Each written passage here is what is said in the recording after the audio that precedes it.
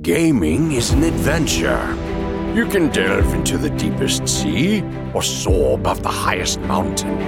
You can become the hero, slay dragons, or rule entire civilizations. You can do this all alone or with the fellowship of the best companions. So what do you say? Are you ready to go on an adventure? This is the Gaming Adventure Club podcast. Hello, my friends, and welcome to the Gaming Adventure Club podcast. I am your host, Manny G, and joining me tonight is the one who needs no special award for his life-saving exploits. It's the one who can resuscitate a lifeless cat while flexing for your 2019 calendar. It's the firebreaker himself, Andy. Well, man, my flexing pose isn't quite what it used to be, but yeah, but you could still save lives, though. Dude, I'm rocking the dad bod these days, bro. All right. Awesome, man. Well, Andy, we are not alone. We are joined by the Joe the Meaden, the one and only Joe Meaden. What's up, buddy? Hey, how's it going, guys? So glad to be here. Thanks for inviting me on. Awesome, dude. Yeah, we're glad to have you, man. We're really excited to have you for the first time. Yeah, it's a pleasure to be here. Yes, for the first time. Tonight, we're going to talk about all kinds of stuff. We got some news stories, and we're also going to be talking about the Game Award nominations. I'm excited, but let's jump right into some news. All aboard. All aboard. Andy, what do you got for us, man? Well, first off, we forgot the news, First off, we've got I have that sound clip. Like, I could literally drop that in. We always just make it ourselves during the recording. It's more fun that way. First up, we have Command & Conquer. I think a pretty nice announcement. We have an announcement by EA who says, "Today I'm thrilled to tell you we are going back to the beginning. We have decided to remaster Command & Conquer Tiberian Dawn. And while this is incredibly exciting on its own, we're also aware of how passionate the community is about the Red Alert universe. So, we will also remaster the original Command & Conquer Red Alert. But what about the classic expansion packs, you may ask? Covert Ops, Counter-Strike, and Aftermath? Well, CNC and Red Alert wouldn't be the same without them. So, all three expansions will be bundled with the base games into one remastered collection without microtransactions, which is music to everyone's ears, I'm sure." When I was in college, I had a friend named Jared who had a laptop, and he had Red Alert on his laptop. And he would come to my apartment, and we would play, and it was amazing. I love that series, dude. It's so much fun, man. I played quite a bit of... Now, this is a while ago, and of course, my brain isn't what it used to be either. My brain has dad bod also, by the way. But Tiberian Dawn, Red Alert, and I want to say it was like Yuri's Revenge or something like that. It was, I'm sure, like a Red Alert sequel, but they were so much fun, man. Like the graphics in the game at the time, looked a little bit different. It's just really pretty. I remember it was very colorful. You had the red and the blue team, and it's just it was an awesome game. A ton of fun. There were all kinds of different types of units and vehicles and soldiers that you could put out there. It was a ton of fun, and I'm really excited to. Hopefully, they'll release them at a reasonable price, so that I potentially introduce my kids to that. Man, it's a ton of fun. What do you think about the shift as far as EA goes as a publisher, just kind of announcing that, there's no microtransactions? Because, I mean, in a Red Alert, in a remaster, there's no room for microtransactions whatsoever. Right. But they went ahead and put in the announcement. This is on the EA.com, on their news section. And, but they're trying to emphasize something. And I think that they're just looking to rebuild like a goodwill and trust with their community again, because they lost so much of that lately. Well, listen, you say that there's no room for microtransactions in a remaster. Don't tell Activision that, because lest we forget Modern Warfare, right? Oh my goodness. Yeah, man. I mean, it just doesn't make any sense that you're re-releasing a game that did not have that as part of the original product, and you're inserting them into the remaster. It's pure greed, man.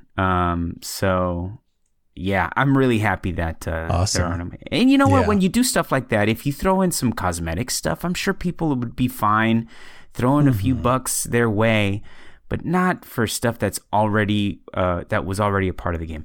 Yeah. Well, speaking about greed, Warframe has a new expansion coming out.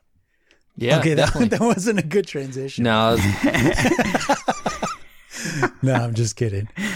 No, actually, unless it was like an Warframe expansion about greed. Yeah. No, Warframe's great for digital extremes. They're beloved for the way they handle microtransactions, right? Oh, absolutely, man. Yeah, and I think that even with the Command and Conquer thing, like I think that EA more than anything else knows that certain buzzwords are extremely unpalatable. And just like you have mentioned, Digital Extremes is a company that's managed to really be in the good graces of a lot of their user base, and just even seen generally across the gaming space as being a really friendly developer that understands their community and is listening to them. And that goodwill goes a long way. And I think that what EA is doing, even in that announcement, like you said, is just to focus on, hey, we hear you. We're not doing this. Just rest easy and know that you'll be able to enjoy the game and play it like you remember. So I think that's a big deal, and I think that's the purpose of it. Not that they would have done it anyway, but just so that everybody knows, hey, this is where we're at on it. To, like you said, try to build that goodwill. And some of the original developers from like Westwood and stuff, like that's like a name I've not heard in years, are gonna remaster this. So it's pretty awesome. But dude, Warframe, man, what do you got, Joe? Yeah, I got some news for you, man.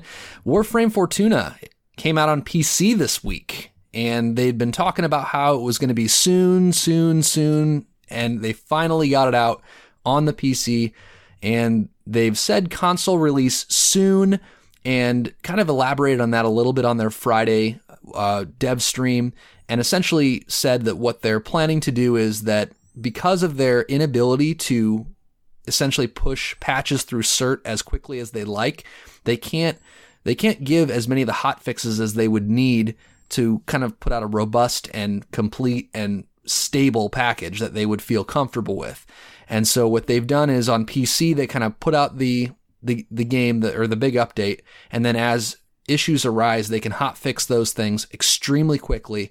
And then once they feel like they have a stable build, then they begin processing that and putting it through cert, because they're just not allowed to push as many patches as they would feel comfortable in order to make the experience what they would want and what would be up to their quality standards. So console release, they said, would be before the end of the year, but it will be probably another month or so. That me reading between the lines, saying that. Dude, what a contrast between Bethesda's Fallout 76 and how Digital Extremes is handling Fortuna. I think that is just a huge contrast, and it speaks volumes for the kind of company Digital Extremes is. Yeah. Well, Go ahead, they've done Joe. a phenomenal job just with putting out their product and being very focused on, we want to create this as the best product we can. And even in the stream on Friday, they had to give sad news about Melee 3.0, which is something they've been speaking out with the community, saying that would be delayed until the next year because they aren't able to get all the moving pieces together with the work that they've been doing on Fortuna. And even just explaining specifically why they can't do it within the timeline that they had originally hoped for, I think is important and goes a long way. Just that communication being there, and people knowing that if they say something, that's the reality. There's no PR company that's like sifting through what they're saying and saying, well, you can say this, but you can't say this. They're able to just communicate, and you kind of feel for a lot of the developers, because I'm sure that there's no shortage of passionate creatives at any of these companies that would love to get a chance to come out and just tell their communities these things, but they're constrained by the companies that are, paying their salaries and the wishes that those corporate entities have, which makes sense, but it's refreshing to kind of get to hear from Digital Extremes and have them be a part of that kind of process. But they have so much coming out with Fortuna. It's exciting. I'm looking forward to finally getting my hands on it on Xbox, but it'll be, like I said, probably another month or so. And as far as what is out for PC, they've got their new open world map, correct? Yeah, I'll read the print here, what do you call it? The Bullets. thing. I'll read the thing. Read the thing. Yeah, I think this is from their website. Yeah, it says, "Welcome to Venus. Beneath the sludge and snow of this open landscape lives the neon city of Fortuna." It looks like something out of like Blade Runner, something from the 80s. It's pretty cool. Really nice. Home of the Solaris United. Barter for supplies, build your own modular gun, and then grab a hoverboard and ride out over the mountains and coolant rivers of the Orb Vallis. So that's what you're doing. So you're going to build your own modular gun, grab a hoverboard, and ride out over the mountains and the coolant rivers of the Orb Vallis. The Orb Vallis is the new open world section. There's new factions in the Solaris United to kind of work with and to gain reputation with and to work towards certain ends. There's new weapon customizations in kit guns, new pet building system, and a new hoverboard. So there's all kinds of features with that, and there's even more things than just are here. One of the cool things they also mentioned in the stream is that over the next few weeks, even on PC, they'll be kind of rolling out the second half of Fortuna. They said that sometimes when they release major content updates, the community just devours it. And then they kind of look at Digital Extremes and say, is that all there is? And they kind of look at each other saying, oh, well, that's all we made you, You just ate it so fast. Right. And so they have actually sectioned off an entire half of the expansion, and that has not been released yet. And they said that in the coming weeks, they'll be revealing and unveiling what that content is, but that's like in the pipeline coming to them before the end of the year on PC, which is really cool. Super cool, man. I'm excited about that. Too bad Manny can't play. Yeah, it is such an attractive package. The whole world, all the systems. I like it. I think I would play it a lot, but I just it just causes these motion sickness issues for me, and I cannot do it. We so wish you could join us, Manny. I know, man. It's maybe someday you'll get over it, or maybe you could just like take Dramamine or something. Dude, I do. I have it in my drawer, man. I take it sometimes and dose him up. Doesn't always help. Oh man, you need something stronger. There you go. Some whiskey. Well, what else we got, Manny? Hey, we have a pretty cool, crazy news story about Sony.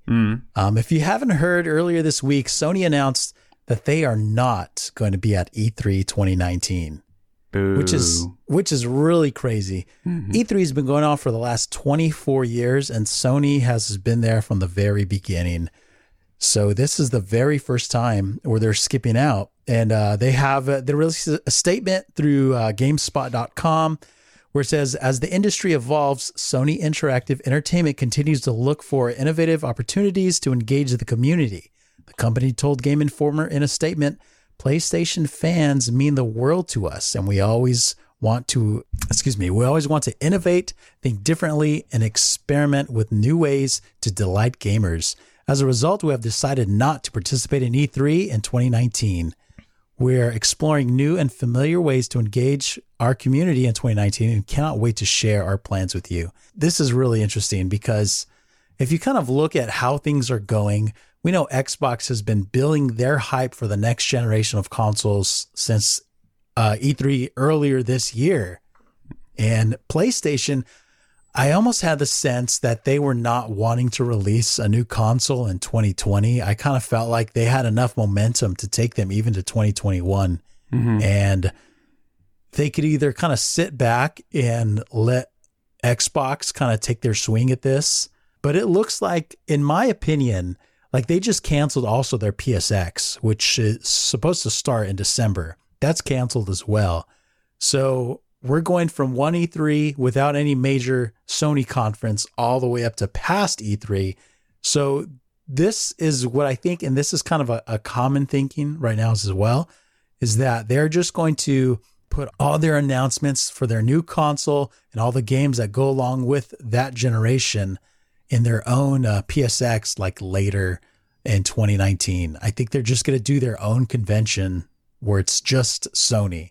But that's what I think. But what do you guys think about what this means for E3 and what, because I mean, that's a big deal. They were huge at E3. Yeah, I think it's interesting. I'm really curious to hear what they end up doing with kind of this opportunity. Like, I think it is interesting that they've chosen to cancel these things. And even their showing this last year was very bizarre. Like Microsoft and Sony were obviously going in opposite directions from their conferences this last year. Sony showed like a dozen games, and it was like a really pretentious, kind of weird setup in this tent, and it was artsy, and they barely showed anything. And all of the games they showed were like over a year out with no release dates, like they didn't do anything with that kind of stuff. And it was really interesting because Microsoft was like, game. These are all coming out this year. These are all coming out. Yeah. These are the exclusive. Like that was their whole mantra. And we're buying all these developers. Like that. But that's the whole thing. Like their focus was, here's a ton of games that you can play right now. Here's our services that we're giving you, and here's the future. Yeah. And that was what they were pitching. And I felt like Sony is I feel like they're kind of moving into a level of passivity because they are dominating so significantly. I was listening to a podcast earlier this week, and PlayStation Now, which is their streaming, it's TV service, right? Well, it's not their TV service; it's their streaming video game service. Their game service, yeah. Yeah, it's like for you rent, or I don't know exactly how it works, but it's the stuff that they developed similar to, and I think it's supposed to be a competitor to something like Game Pass. And Game Pass, though, is significantly more robust, includes any exclusive day and date, and I think it might even be cheaper.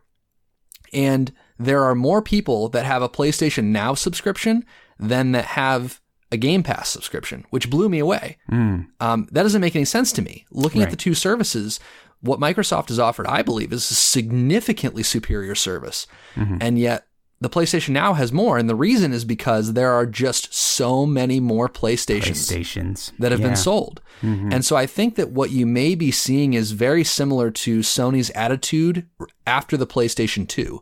They kind of perceived themselves to be way ahead of the pack, and they stopped engaging with their fans and with their community in a meaningful way. They started thinking of themselves as, well, of course everyone will buy a PS3. It doesn't matter if it's $500 or $600. You'll get a second job for it. Those are things they said. They had this level of arrogance. And it was similar, I think, to the type of arrogance that you saw from Microsoft this last time around, as they were coming off of what was an incredible success in the Xbox 360. Yeah. And so I wonder if this is just another sign, another part in the path that we see Sony taking, where they're way ahead and they know it, and they're not afraid to kind of flaunt it. And this may be one of those things where like, yeah, we don't need E3. We don't need it. Dude, how many E3s did Xbox do where they didn't really have anything to announce, but they made a show of it, right? You know, if Sony, they canceled PSX because they said they didn't really have anything to show. So I understand that, but not showing up to E3, I think, is a much bigger deal. And I think it's a mistake. Yeah. I mean, it feels like one to me, certainly, just because you have to plan for the future, right? And if you let Microsoft gain ground on you like this, and they're gaining ground, and then you step aside and basically give Microsoft the floor again to, showcase or announce, or, you know what I mean? Whatever they have cooking. They have so many studios now. How many ideas are happening, right? Like, how many potential games are in the works right now? Their streaming service, or I'm sorry, not their streaming service, but their their potential new streaming console that Scarlet. they're trying. I mean, there's so many things that's so exciting, and unless Sony is sort of keeping their cards close to the vest for some just ridiculous announcement, just to really crush Microsoft. There was another news story that came out this week, and it is a rumor, but it's from Thurrott.com, and they're the ones that started the whole Scarlet thing, where Xbox may be releasing an Xbox next year that has no disk drive, which is pretty interesting because people that are going to buy that only use digital games, right?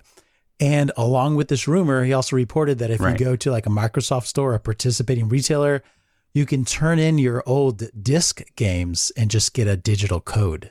Jeez. So you lose nothing. Yeah.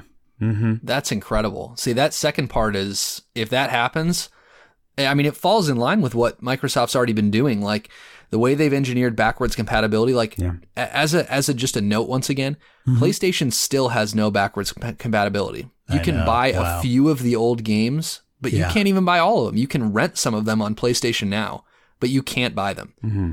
It's insane. Yeah. And I think this all speaks to, like you said, if you give the floor to Microsoft, you're asking, it's almost like they don't think, and I don't know if this is if this is what is behind it, but it's almost like they just don't think that Microsoft could do anything to touch them. Yeah. And that is a very dangerous attitude. Yeah. And one that I think has been proven to get you in a lot of trouble, whether it was Nintendo that did it, or Sony that did it, or Microsoft that did it in the past. Mm-hmm. I think that attitude will come to bite you.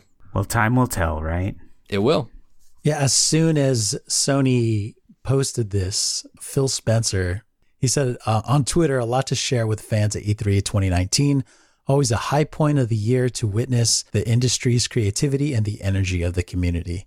Sony's tossing up them soft pitches and Microsoft is just swinging away, man.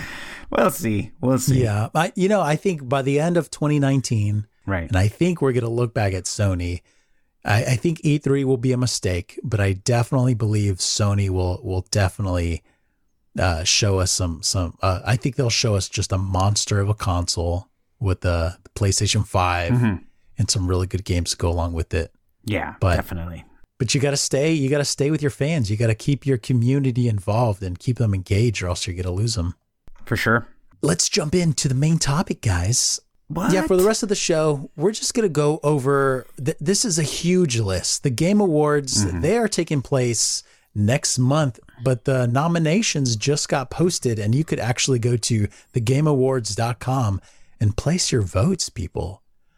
So there are a ton of categories, like way more than we're going to cover. So we just highlighted a few of them. We're going to talk about what we think, and that'll be the show, guys. All right. What's the guy's name from Gambit? The Drifter? The Drifter, yeah. And the just to quote the Drifter, all right. Here we go. Okay. Dude, he's the best. I love the Drifter so much. He is awesome. He's really good, especially when you clear the opposite team. He gets so excited. Yeah, way better than Shaxx. He's wonderful. Yeah. Anyway, let's go. I'd like to have Mo for dinner. All right, here we go. The first. Well, speaking of dinner too, have you heard him? What's that?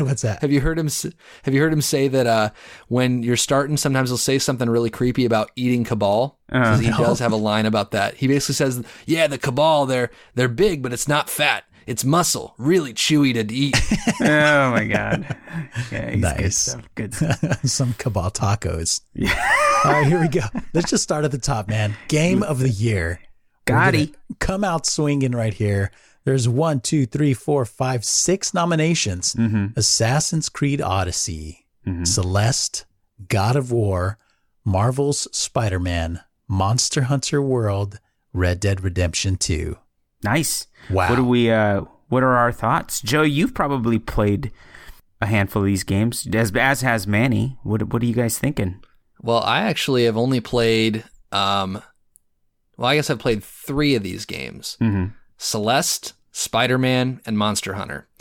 And Monster Hunter, I knew from the time I started it, not going to be my kind of game. Yeah. So I feel like I didn't love it, but I totally understand why. I know you guys really dug into it and loved it. I've played about 2 hours of Spider-Man, and I am more than happy to let that just sit on my shelf for a while. Yeah. I did not love it. And I don't know when I will pick it back up again. I just am not really inclined. It seems like it's a competently made game, but I'm just not interested in it. Right. Celeste, however, I beat very quickly after getting it. I absolutely adore it. It's one of my favorite games of this year, and I don't have enough good things to say about it. Whether it's, I don't know if you guys are familiar with what Celeste is. What kind of game is Celeste, Joe? Why would it be on this list? So Celeste is the second game, I believe, made by a small independent studio that originally made a game called Towerfall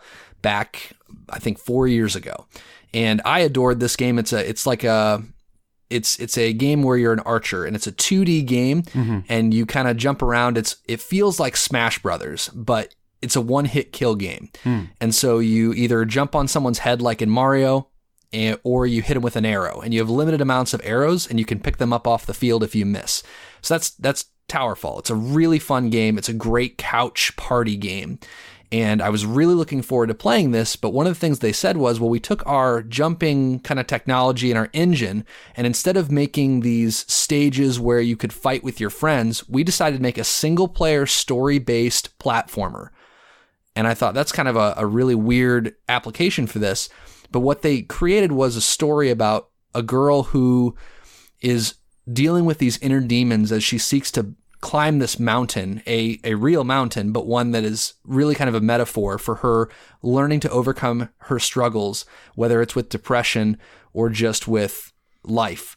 And the way that they present it really does hit on some of these issues on a really deep level.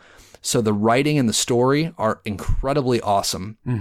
And the art, the pixel art that they use and the 2D kind of platforming stuff, the art is really brilliant and it's really evocative, and the music is absolutely brilliant, and the platforming itself is incredibly hard, but very, very good. And it works on kind of it's a very quick, like you die and then you're immediately respawned at the beginning of that area. And they make the puzzles to the point where every time you die, it's because you made a mistake, and you have to string together a series of combos. Like you have essentially a jump, a dash, a wall hang, and you can kind of wall jump from place to place. And they kind of mix and match those things. And each stage has a unique mechanic that they add into your dash, whether it's to give you a second dash or to let you, if you cling on a wall, it creates a little growth that you can't jump back to that same area, or things like that. And so you're constantly dying and repeating. It actually keeps track of your deaths as well. So I think I had like over 1,000 deaths when I finished the game. Joe.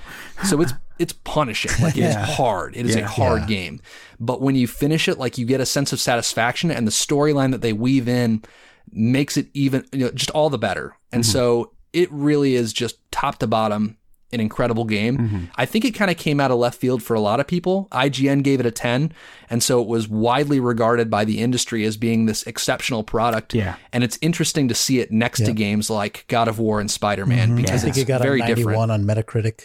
Right. Yeah, it's interesting to me that it is sitting next to these games, but I think it is it definitely deserves it. Yeah. I love the more indie stuff, so this is has been a front runner for me for the entire year. I've loved this game. And it's a good sort of underdog, well, in quotes, underdog game to root for, right? Because it isn't this massive like millions of dollars in production. Right? Yeah, it's like a small 2D side-scrolling adventure game with an incredible story. And so, I mean, I think critically it has been absolutely well received. I know you couldn't stop gushing about it. I feel like Archimedes also was another one who really enjoyed that game. But yeah, dude, I mean, it's kind of cool to see that, right? To see such a small game go up against these, I mean, heavyweights, really. And it's safe to say that the three of us are probably thinking God of War is going to win, just because it seems like that game was so well received as well. But it would be cool, I think, to see Celeste win, just because of what it stands for, you know? Yeah, I agree. I tend to suspect that God of War is going to win as well. The biggest criticisms I'm hearing about Red Dead right now are that the gameplay is somewhat lacking, although the open world is captivating and it does something really exceptional. Yeah. So I could see either of those two winning it. What would be out of this list, Andy? What would be your favorite game out of this list of 6? And which ones have you played? Well, I have played a little bit of God of War. And not nearly enough. But I got to say that game, just even the intro, it is a really compelling story, right? Like you really kind of invest yourself in, what's happening to Kratos, and, he's got his son with him. And like, I'm, as far as the story goes, like any father-son kind of bonding story really kind of pulls at my heartstrings, right? Because I have 2 boys. So I really enjoyed that game. Monster Hunter was a ton of fun. I feel like what hamstrings that game though is just the level of difficulty, right? Like you said, Manny and I put a good amount of time into that. But if I went back to that, and I put like 400 hours into that game, if I went back to that game right now, it would be like starting all over again from scratch. That's how, like, it's such a timing-based game. It's so difficult in the sort of, you know, the dance that you do with the monster, right? You have to, it's timing, it's sort of reading the tells that the monster's sort of telegraphing so that you can dodge or counter or whatever. You know, so I think that kind of hamstrings that game. Spider-Man, to be honest, surprises me that it's on this list. I have not played that game. I have heard good things about it, but I don't know. To me, that one is a little bit out of left field. What do you think, Manny? What's your sense of the list? Well, games like Spider-Man, they don't appeal to me. And I think it's because of just growing up without comic books or even like, I grew up really poor. So a lot of these things that people grew up with, I didn't have. Like I had a neighbor that had a Nintendo, and that was basically the extent of my gaming when I was very young. So when I Manny, when I was a young Manny, but Spider-Man games like that, I can see the appeal to certain people, and the gameplay looks good, it looks fun, but it's like that Pokemon movie. Like I'm like, people are going crazy, and I'm like, I just don't get it. Yeah, I have no idea. But, you know, Monster Hunter World, I think that what's special about that game is kind of the things that you said, Andy, that the fact that it is hard and difficult. And it's kind of like each boss fight is almost like a puzzle or, you know, you have to solve it as a problem. Yeah. So it's throwing all these things to you, and it's action combat, but the animations are delayed and everything you do takes time. So you actually have to plan your attacks well. And if you don't do a good job, you're going to die. Yeah. You know, and it's not action combat in the same way as like a Diablo or something like that, where that action is just this fast pace where you just go, attack after attack. You have to plan it all out. Yeah. And I think that's what makes Monster Hunter, that's what gives it its longevity, I think, because you want to min-max, you want to get the right talents and everything.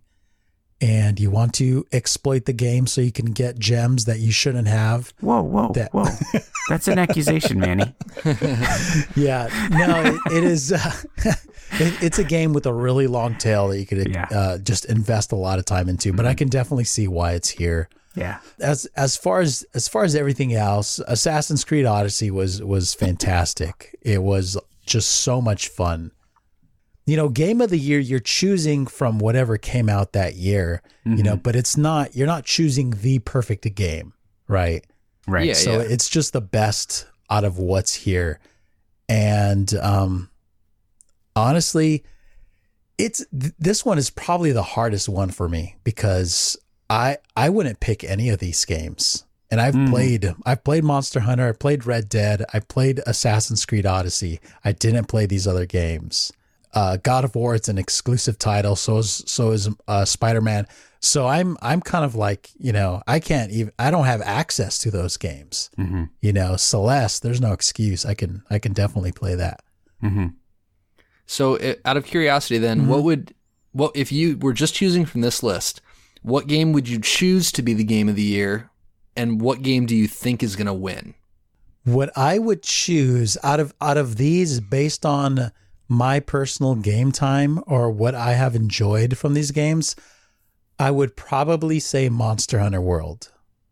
Honestly, for me, I think that was, for me, it was a better experience than Red Dead. It was a better experience than Assassin's Creed.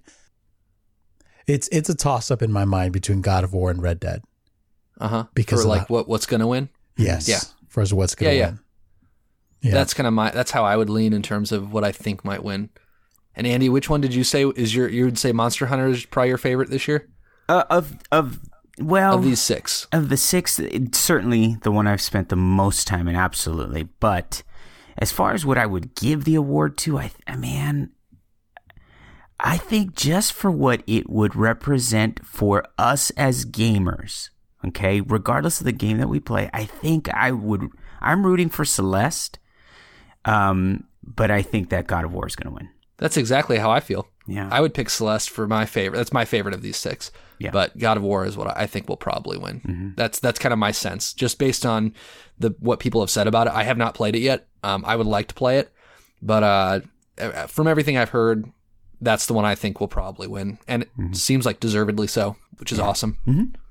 Well, let's jump down to best ongoing game. Yeah, I like the name of this category a lot. Like, they've tried to capture, I think, this idea in previous years. I don't think they've done it well, and I think this idea of a game that is consistently receiving updates, I think I love the idea that this category has become something so significant in games as to recognize games that do this excellently.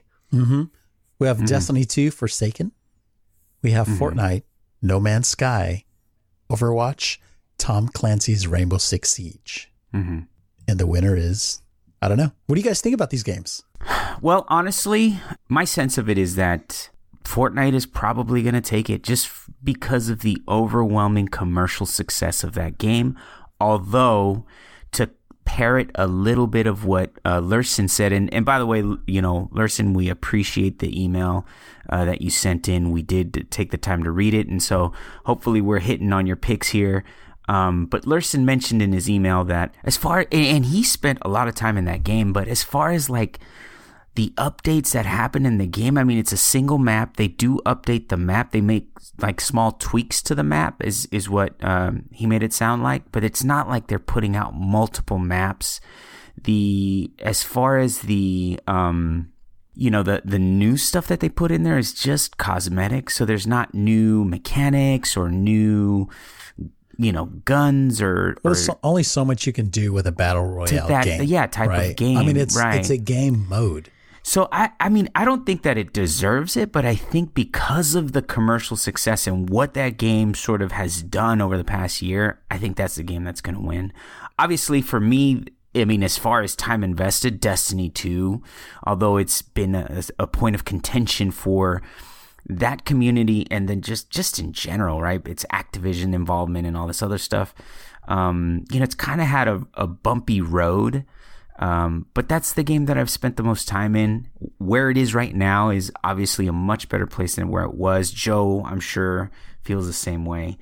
But honestly, and I think, Joe, you're going to pick up on this a little bit. I'm really surprised that Warframe didn't get included in this, because that's who I think deserves the award, in my mind. Yeah, we talked about this a little bit earlier when we were just kind of texting in our chat. And my sense of this, I mean, I wouldn't put Overwatch or Rainbow Six on it, but I understand that those still have very, very active competitive bases. I think the reason why these 5 are the ones really has more to do with significant releases or significant updates that change the idea of the game. It's like Fortnite, like we've mentioned before, is maybe it's not the most ongoing game, but it's the best one, according to a lot of people. Right. I mean, I'm a youth pastor and I work with teens, and let me tell you, all they talk about is Fortnite. Yeah.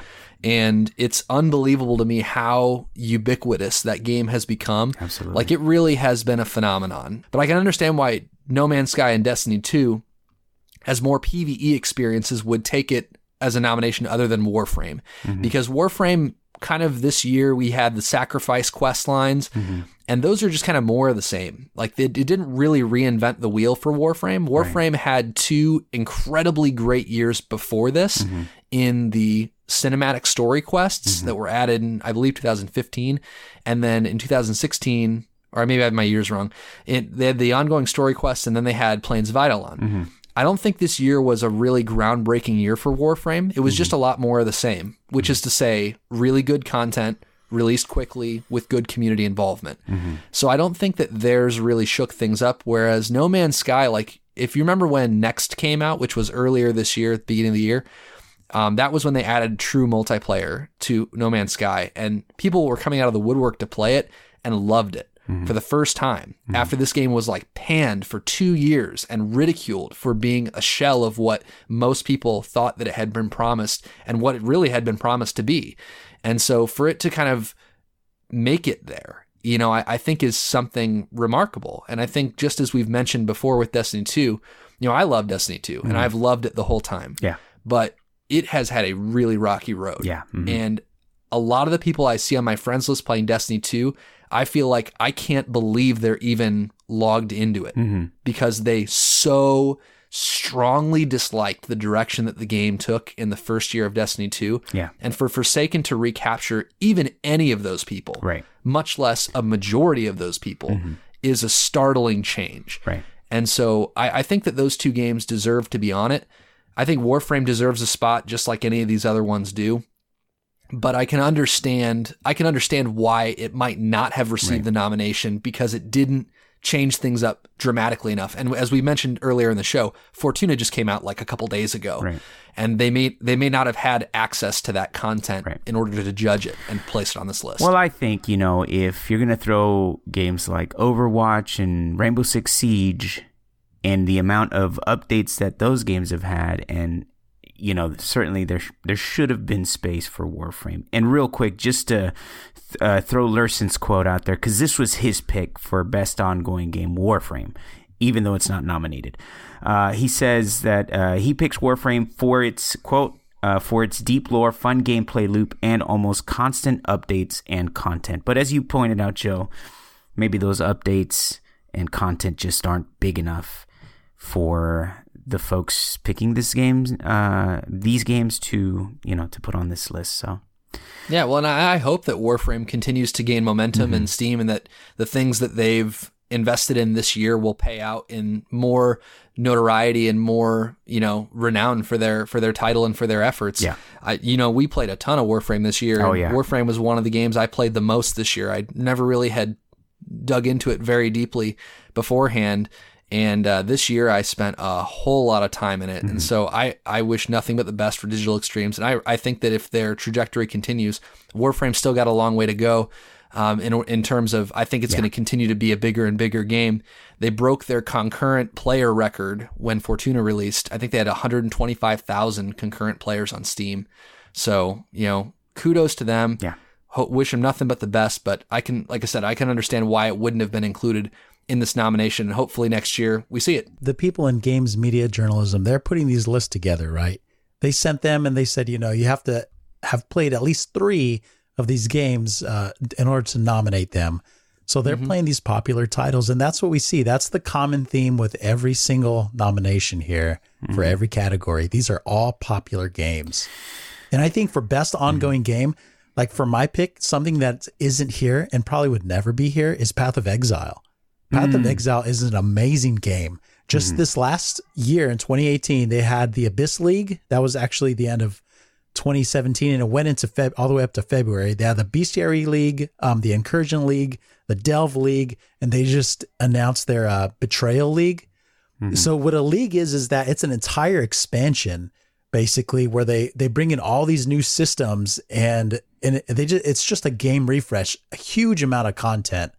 And they're doing it. They're supporting their game better than any other game studio that I've ever seen as far as volume of content and quality as well, because they're very fast to react to community feedback and to change things to either, whether that's balancing or however.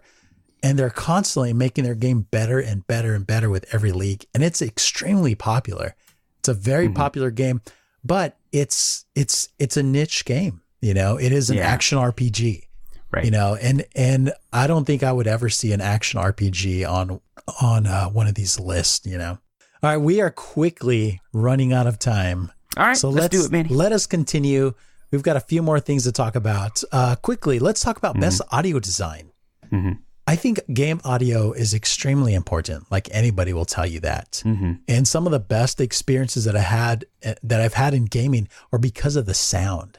Because of the audio, because of the music. And some of the best sounds that I've ever heard are in games like World of Warcraft and stuff, where it's, you just have just this huge atmosphere just made by this music. But these games are doing it really well. Like my boys are playing Forza Horizon 4. They're on the list, along with Call of Duty Black Ops, God of War, Spider-Man, and Red Dead Redemption 2. Really great sound.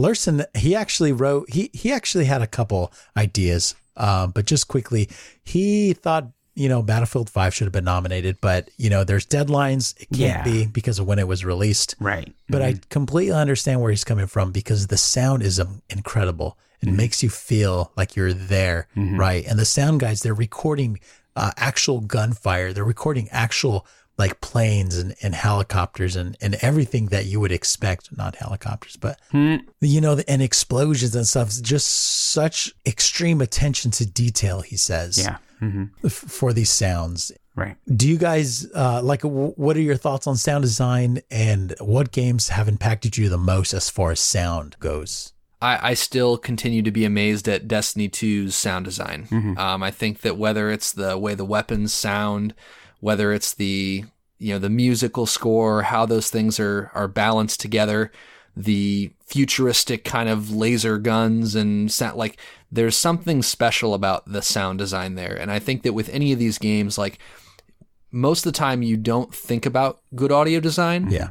Unless you think about bad audio design. Like when it sticks out, like when you notice it, that's usually when it's bad. And so I feel like it's kind of hard sometimes to put your finger on really good audio design because it just makes the game better without really drawing attention to itself. So I don't know what I would pick from this. I think that all of these seem like they've done a really great job with this. I do want to play Forza and God of War, we've already mentioned.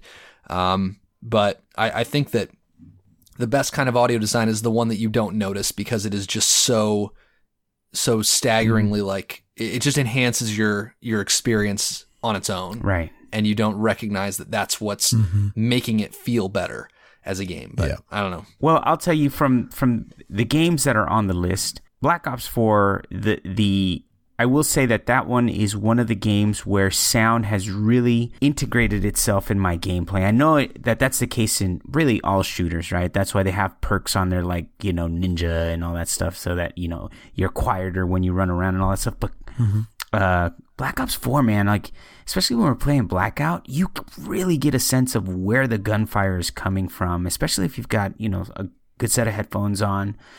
So it really stands out there. My sense is the Forza Horizon, because of the type of game it is, I'm sure is probably the front runner, one of the front runners.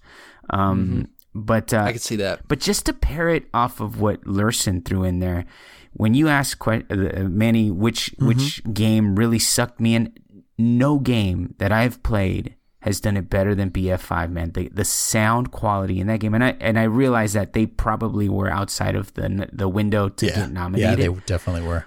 Oh my God, bro! Like that game when you're in there and just running around, like I feel like I can almost feel the cold of running it through the snow. The sort of that sense of urgency from just bullets zipping by your head, explosions going on all around you, the buildings crumbling, like it really sucks you into the environment, man. And it's such an experience, man. It honestly, I think the sound is what is making me want to buy that game, dude. Just, I mean, more than anything, really, truly. So it's great. I second his nomination. So hopefully next year we'll see it on this list. All right, guys, we have just a few minutes left. Any other categories that we want to talk about before we jump on out of here? I do want to mention the Games for Impact category, which last year, I don't think even the years that they've done it, it's been a very special moment. It's kind of weird because it's a big award show and they're like, celebrating and stuff, but I don't know I forget which year it was, but one of the years it was about a developer who was telling a very personal story about their one of their loved ones who had died of cancer and creating a game to show that experience. And so I have a soft spot in my heart for this category. This idea that you can make games for more than just dollars, more than even just create something that's, awesome and cool and bombastic, that you can create something that tells a meaningful story and has an impact on the world. And I think Celeste is that game. I've not played the other games, but I'd be amazed if there was a game that had more emotional pack than Celeste did. Nice, man. The way that it handles depression, the way that it talks about those kinds of topics, like it's very nuanced. The writing is so good, and I would love to see it win that. I'm excited to hear, even if it's not Celeste, because if it is, I'm going to download that game and play it. I love this category. I'm glad it exists, and I like games that have something to say. Yeah, that's great. As far as me, Manny, for the rest of the stuff on here, I would say, another game that stands out for me, Dead Cells. I love that game. I hope, it's nominated in several places. I'm rooting for that game. That's a ton of fun. It's a great game, a wonderful experience. I hope it does well. I think we'd be remiss not to cover the multiplayer category. COD, obviously we're big multiplayer people for sure. Well, yeah. Call of Duty, Black Ops 4, I think has done something pretty special in what it's recreated in its blackout mode. But not just that, right? It's got zombies. It's basically 3 games in one, which is amazing, right? Kudos to, Activision. We don't root for them much, but they have made a wonderful experience, I think. Who knows what BF5 is going to do in the next year? Probably, hopefully we're rooting for them as well. But as far as the games that are on this list, I would say COD, Fortnite is probably going to be the winner. Yeah. And Destiny 2 for me, man, and it's only because I do well in that multiplayer game. But that one's, the other one that I think is a contender for me. Look, COD and Destiny 2, either of those two win, I'll be happy. Yeah, Sea of Thieves was also nominated. That surprises me a little bit. Well, that surprised me a lot. Yeah. It's supported well. They keep bringing new content, and people who love it keep going back to it. So I know it's popular, but it just didn't have a great start. All 12. Yeah, actually, it's sold pretty well. So it's a lot more popular, and I just think it's just us. We just don't play it. Yeah. Yeah. Well, I mean, if you're out there and you love that game, cool. I'm glad your game got a nod. I didn't like it at all, but what do I know? I never like popular games. Anything else, guys? What else do we got? Well, I mean, there's a lot of esports nominees, and they did send us a message. Wanted to talk a little bit about some of those categories. Not so much the categories, but Joe, what did he mention? There's a Forbes 30 celebrities list, right? And Ninja was on it, right? That's right. Mm-hmm. Yeah, and there was a player from I think League of Legends on it as well. Yeah, from Team Liquid. He was just talking about the fact that like there continues to be like more and more in the minds and in people's vision and people seeing these celebrities from gaming. Mm-hmm. Yeah, it seems to be breaking into the mainstream in a way that and gaining acceptance in a way that's kind of exciting. Right. And as gamers, like we're used to kind of being the nerds over in the corner, but it's kind of cool that these guys are doing something significant. I think Ninja is a guy where he's making like millions of dollars every month. Yes. With what he's doing. And I think it's great that he's channeling that towards positivity and towards really good causes, from what I can tell. And I think it's awesome that these other people that are maybe outside of gaming, recognizing these excellent, people under 30 are seeing that they're not just a bunch of weirdos playing video games. Right. They actually matter. And drawing attention to them, I think, just continues to open the floodgates for gaming to be something that can be for everyone, which is great. Mm-hmm.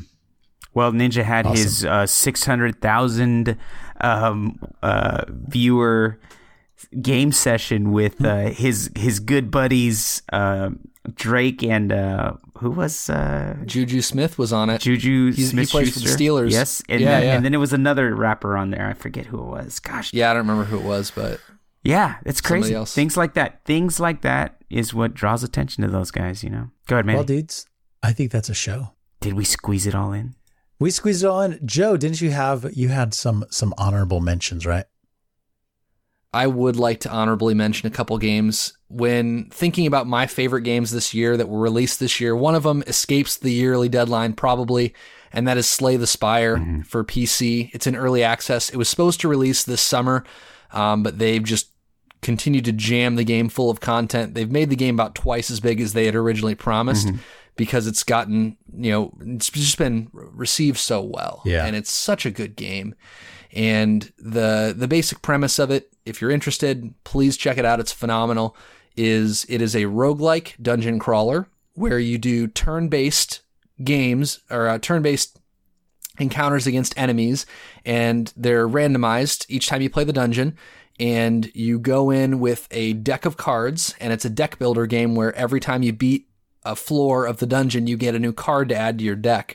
And there's 3 different characters that have their own unique set of like 300 cards a piece that you can then build your deck from, and you go through and fight bosses and all kinds of other things. It's a tremendous game. I can't say enough good about it. They have absolutely packed that thing to the gills with content, and I love it. I've been playing it all year. And then the other game released this year is called Full Metal Furies, and I feel really bad for this game because the developers got stuck in trying to unveil this game kind of sneakily, and they were hoping that the community around their games would get excited and search it out like other developers have, and nobody found it. So they released it and didn't tell anybody, hoping that like a community person would find it and then tell all their friends, and it never happened. Oh no. Yeah, so it's been awful, but they created an incredible game.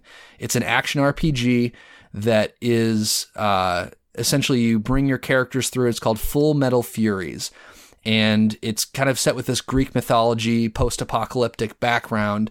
And as you move through, it's got like this wonderful sense of humor, and it's once again a very difficult game, similar to how Celeste is very difficult. But you have to fight through different enemies and move through the different stages. And the game is one part action RPG and one part like very difficult, obscure puzzler. And so those two things mixing together is right up my alley. And I absolutely love this game. I 100%ed it, which I rarely, if ever, 100% games, but I absolutely adored this game. And it's just absolutely tremendous. And then the other games were just Warframe and Awesomenauts, 2 old games that I have come back to. Awesomenauts is closing up shop this year, which is sad because I really enjoyed it and wish I would have found it when it was back in its heyday. But they are closing up shop on that thing, and it's one that I had a great time with this year. So very cool, man. How about you, Manny? You got anything you want to throw out there? No. Black Ops. I don't. Black Ops. Yeah. No, I'm taking a Black Ops break for some Battlefield right now. So that's a good game too, man. Yeah. So far so good. And I'm thinking about jumping back into Path of Exile for their new league coming up here pretty soon. Take me with you, Manny. Get a gaming PC, dude. Stop trying to make me spend money. All right, that's a show. Thank you so much, everybody, for listening to us. And if you have any feedback, just come on over to gamingadventureclub.com and hit us up right there. But Joe, if anybody wants to come and say hello to you, how can they do that? Well, you can find me on Xbox. My gamer tag is Joe the Meeden, and that last name is spelled Mieden. Or you can find me on PlayStation at Joe Meeden. Or you can find me on Discord, hanging out and lurking at the Gaming Adventure Club, or my other stomping ground, the Destiny Reset podcast group. So that's where you find me. I actually threw all my social media away recently, so don't need it. You can find me Discord or on video game consoles. I like it. That's pretty much it. There you go. Yeah, you could find Andy or I at gamingadventureclub.com/Discord. That's where we're hanging out. Thank you so much for hanging out with us, Joe. Yeah, thanks so much for having me. It was wonderful to spend time with you guys, and it's great to be here. Awesome. So, until next time, have an adventurous week. Take care of each other. I want to go play Celeste now.